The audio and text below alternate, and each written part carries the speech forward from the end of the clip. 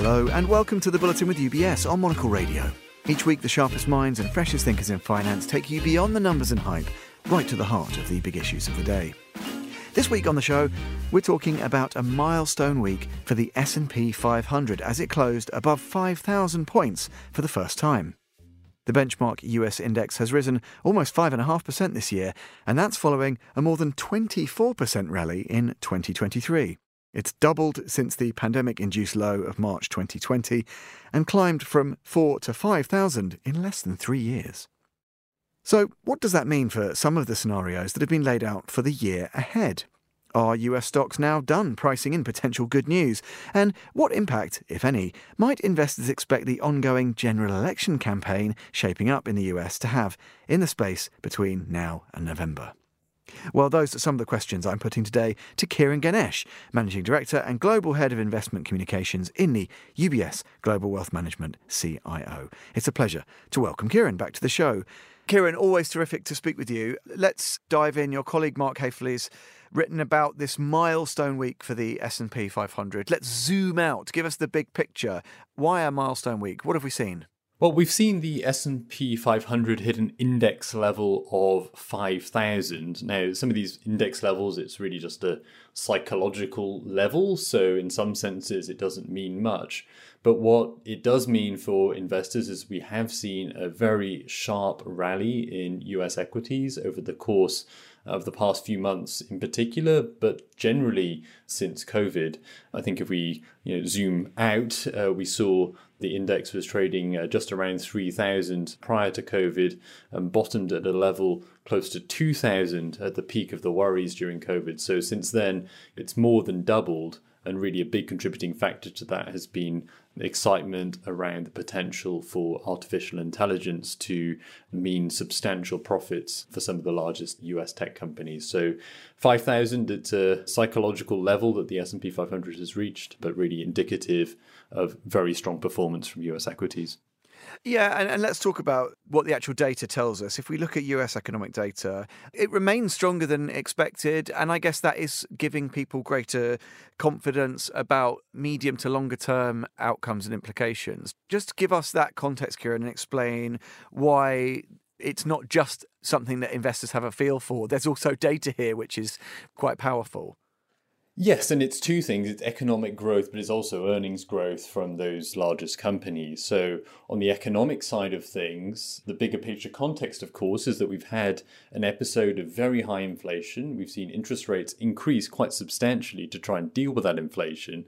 And the widespread expectation was that those high interest rates would lead to a recession because people would cut back spending, businesses would stop investing, businesses may even lay people off in response to high interest rates. In reality, what's happened is that the US economy has stayed very resilient. We've seen strong retail sales growth.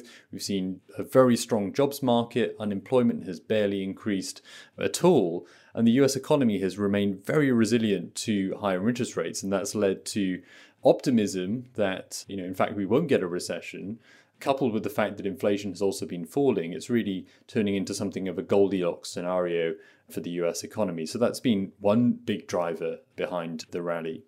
Now, the other big driver, of course, is that we've seen very strong earnings growth, and in particular from those large technology companies. I mean, just the Magnificent Seven alone, the 7 largest US tech companies, now have earnings which are not far short of the entire Japanese equity market. This is quite a remarkable figure, and that earnings are still growing very, very quickly. And because of their exposure to end markets, of course, like smartphones and advertising, which we all know well, but also this new potential profit driver of artificial intelligence, which now they're investing in so heavily. So both on the economic and the earnings side, we've seen lots of fundamental reasons why the equity market has been rising so much. And Kieran, what does this mean in terms of what the base case is for you and your colleagues? Because obviously we spend quite a lot of time throughout 2023, looking ahead, medium to longer term. I guess the base case is still for that soft landing for the US economy, which we've spoken about, and maybe with what the S&P 500 ending this year, maybe around these levels. But there is, I guess, the potential that it could rise higher and close even further than that. And there are some other drivers in there that could be behind that story. Yeah, so the base case is for a soft landing, so the US avoiding a recession, inflation coming down. It might be a little bumpy on the way down, and there'll be some times when people start to fear that maybe inflation isn't coming all the way down to 2%, but we think that generally it will head down to 2% by the end of the year, and the Fed will be cutting interest rates during this year alongside their peers in the UK and in the Eurozone. So we think that soft landing is our base case from an economic point of view. The market has pretty much already priced that in now, given the very sharp rally that we've seen. So, we're not looking for as much upside for equities from here this year, and some period of consolidation shouldn't come as a surprise after such a big rally that we've seen in equity markets.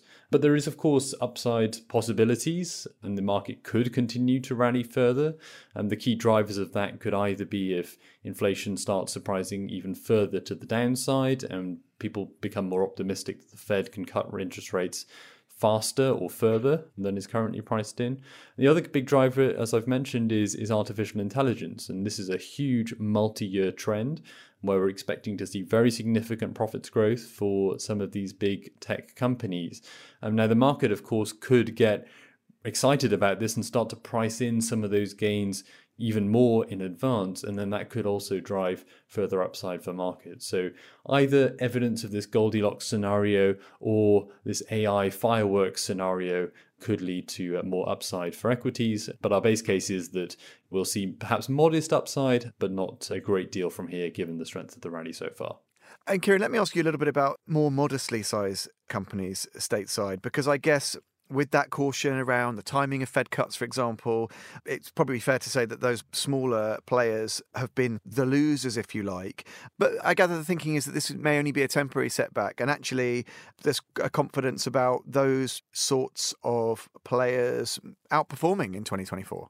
Yes, and it's a good observation because when we look at an index like the S&P 500, what you see at the index level masks an awful lot of things that are happening underneath the index level. And what we've seen so far this year and also through much of 2023 as well is really strong performance from the biggest tech companies, but actually quite weak performance from the smaller companies.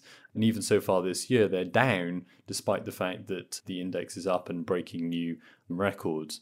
Now, what's been behind their weak performance has been a combination of worries about higher interest rates and the impact that that could have on those small businesses. A lot of them have floating rate debt, which means that when interest rates rise, they immediately have to pay higher debt burdens. And also some worries lingering about whether the US will indeed enter a recession.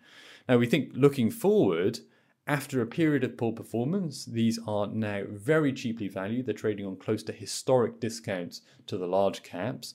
And they should be benefiting if interest rates do start to come down. That floating rate debt, which is currently a burden, will become much less of a burden if interest rates start to fall.